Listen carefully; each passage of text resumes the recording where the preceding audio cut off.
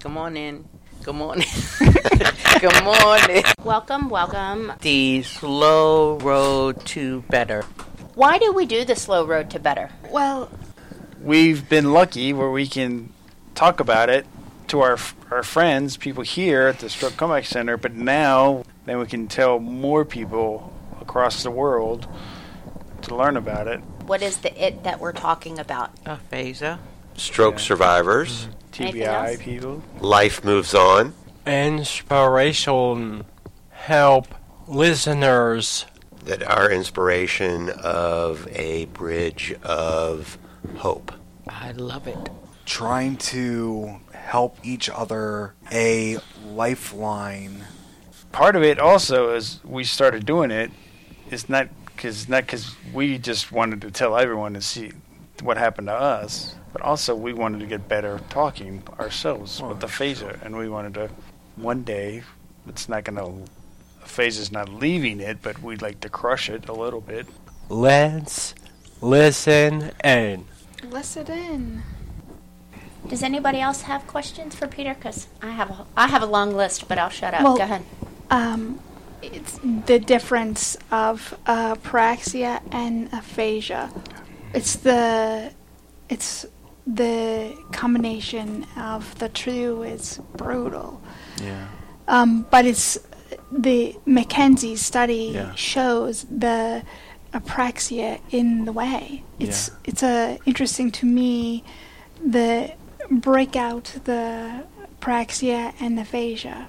Your opinion on that? Yeah, it's a really tricky question, apraxia versus aphasia, because we have we've come up with ways clinically of taking our best guess at where the problem is, right? And in fact, coming up with words and saying them involves lots of steps. And the last few, which are involved in making the mouth move in the right way, when there's a problem in those, we call it apraxia. But just like I said before, that cognition and language are not exactly, separate in the brain. The stroke doesn't care about which step it's affecting in this process. And so many people will have problems, at earlier steps in finding words and coming up with them, and later steps of making the mouth move in the right way. So the trick for us is that we think the best treatment and the best way to deal with these problems should be different, because it's the problem of coming up with words or even just getting the sounds of the words in the right order in your brain. It's different than making your mouth move in the right way. And so we think the treatment should be different, but sometimes it's really hard to tell the difference. Yeah. So I hope that work like Mackenzie's work on inner speech will help us, because if we're right about inner speech, our basic hypothesis is that all of you are right when you tell us, whatever you tell us about what's going on in your head, you're basically right. And so, it's sweet. I know, right? So it's kind of this. It's funny because when I tell scientists about this, they think we're crazy because, why should we trust people who have had strokes? And when I tell people who have had strokes about this, they're like, this is so stupid, because of course we're right. And so anyway, but that's the basic idea, is that you're right. And so if that's the case, then a lot of the answer we can get just by asking you what's going on in your heads.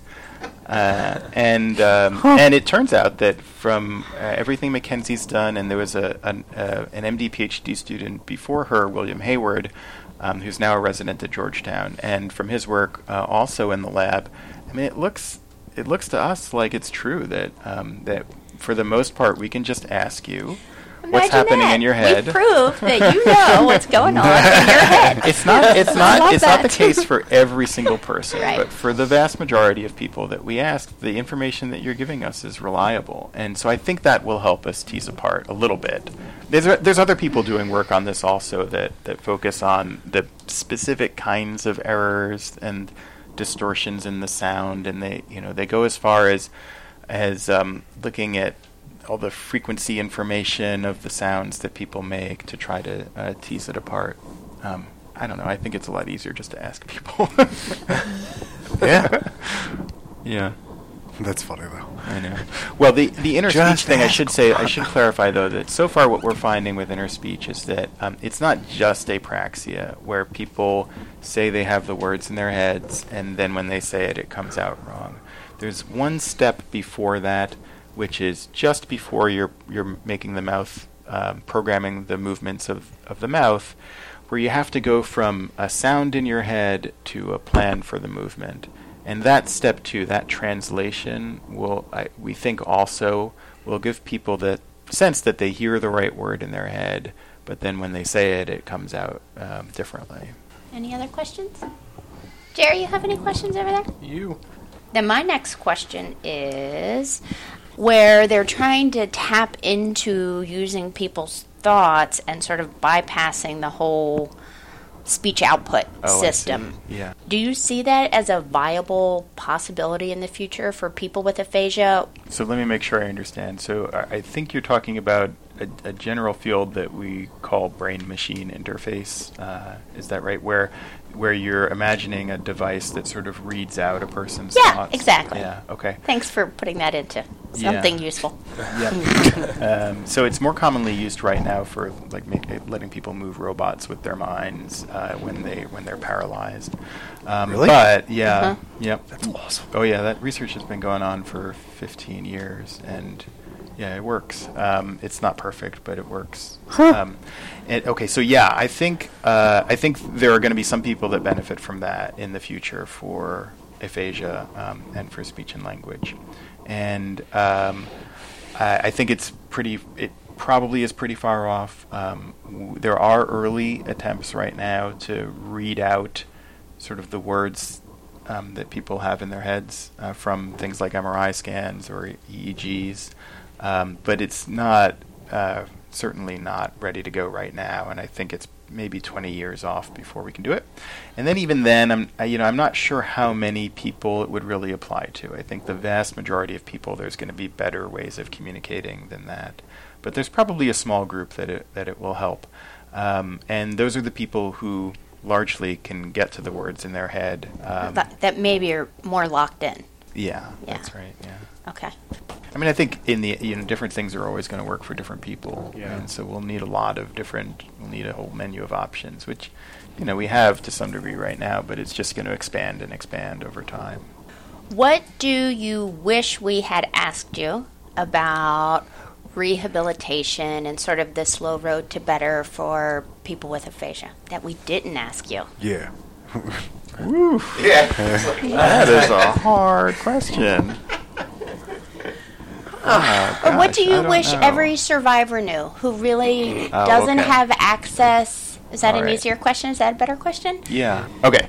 Well, so the spiel that I give in my clinic to people is a sort of good starting point for this. So the things that I focus on in terms of how to help people get better. The first thing that everybody should know, which I know you all know, in this room, is that speech therapy works, and as far as we know, the more the better.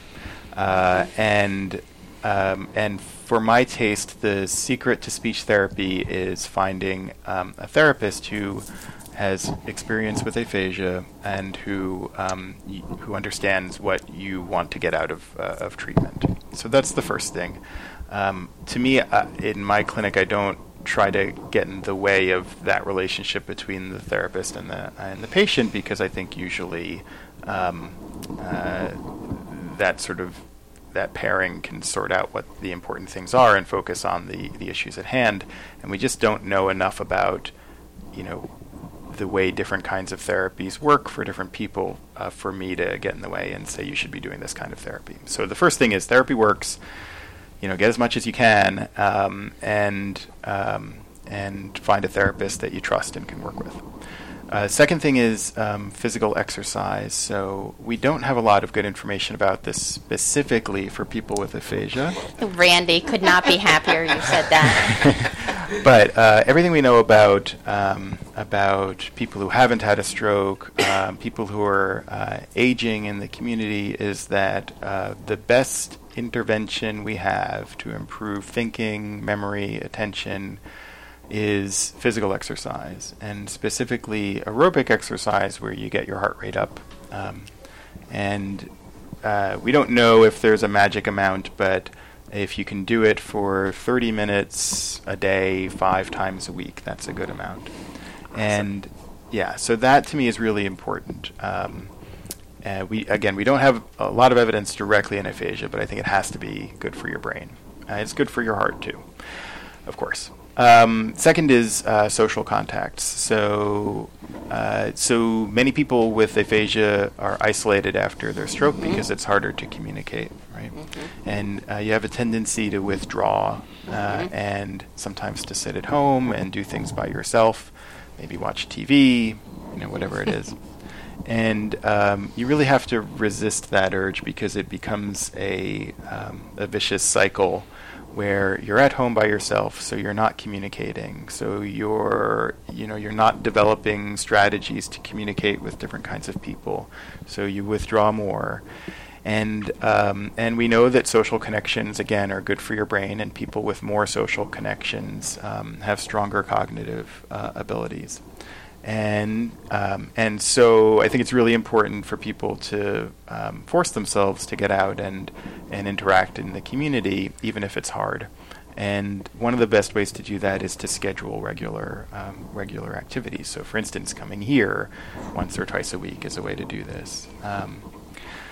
Okay, so that's the second thing, and that leads to the third thing, which is the issue of depression after stroke and in aphasia in particular. So again, we don't have great numbers on this, but I think it's about half of people who have a stroke who have aphasia at some point develop depression, and what we would classify as clinical depression, which is low mood and low energy that interferes with your daily life. So it gets in the way of therapy, it gets in the way of relationships. Maybe you don't eat as much or sleep as much because of it, or you could have thoughts of hurting yourself or other people. And so it's incredibly common after the stroke, and there's 2 reasons for that. One is that, of course, it's hard to not be able to do things that you used to be able to do. You can be isolated after the stroke, and that loss of social contact will exacerbate depression. And the third is just that the brain injury itself can damage mood regulation centers of the brain. And so that direct injury can cause depression or worsen depression. And so the answer for that one is keeping an eye out and maintaining these other things, the exercise and the social activity to combat it. That's number one.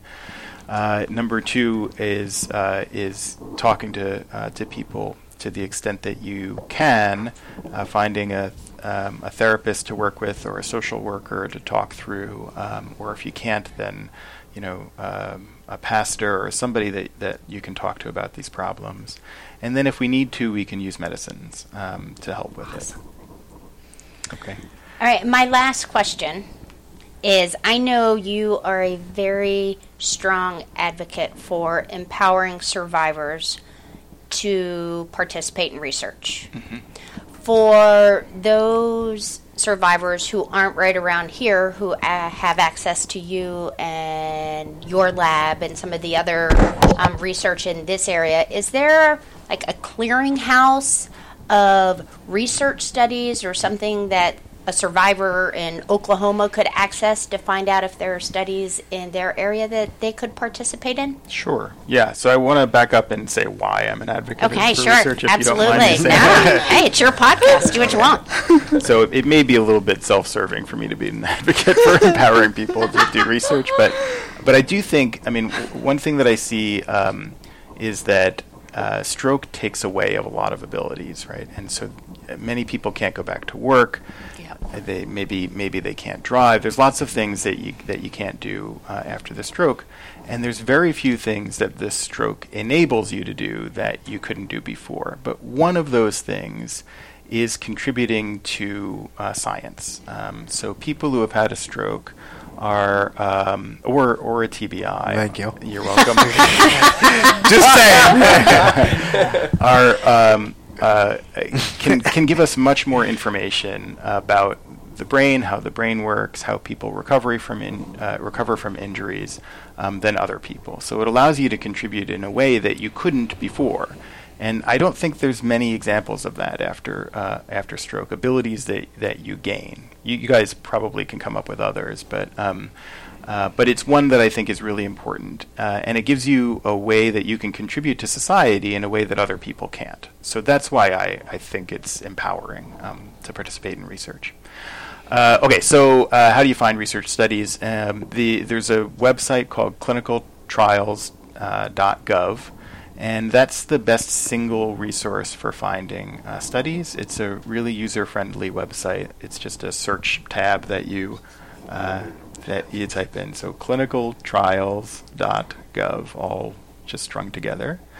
And you just can search for aphasia or stroke or whatever you want to search for. And you can click on Show Me a Map, and it'll show you a map of the entire world. And you can click on countries. You can click on the U.S., and then we do have listeners all over the world. So clinicaltrials.gov. It's run by the U.S. government, but especially in Europe and in South America, researchers in those two places and other places as well will list their studies at that website.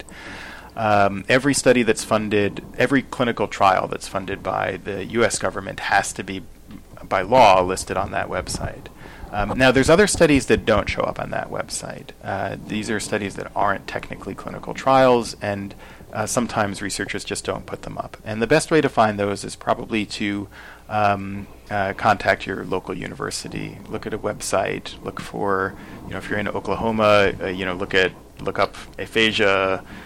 I don't even know. Is it University of Oklahoma? I don't know. I just picked Oklahoma. Because who knows what's in Oklahoma? And search for that and see what you can find. And that's the best way we have right now, I think. Okay. Mm-hmm.